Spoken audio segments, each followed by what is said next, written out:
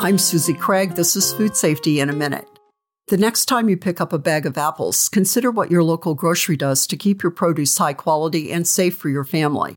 Behind the scenes, according to the Produce Safety Rule, they ensure proper handling, storage, and transportation of apples. Grocers provide regular employee training on safe food handling procedures for produce, hygiene practices, and cleaning and sanitation. They conduct regular inspections and audits to ensure compliance with the Produce Safety Rule. Grocery stores must also be able to track the source of their produce and quickly recall produce from consumers if necessary. Search for the Food Safety Modernization Act rules for grocery store produce, or click on this resource in the printed version of this podcast. From Washington State University Extension, this is Susie Craig.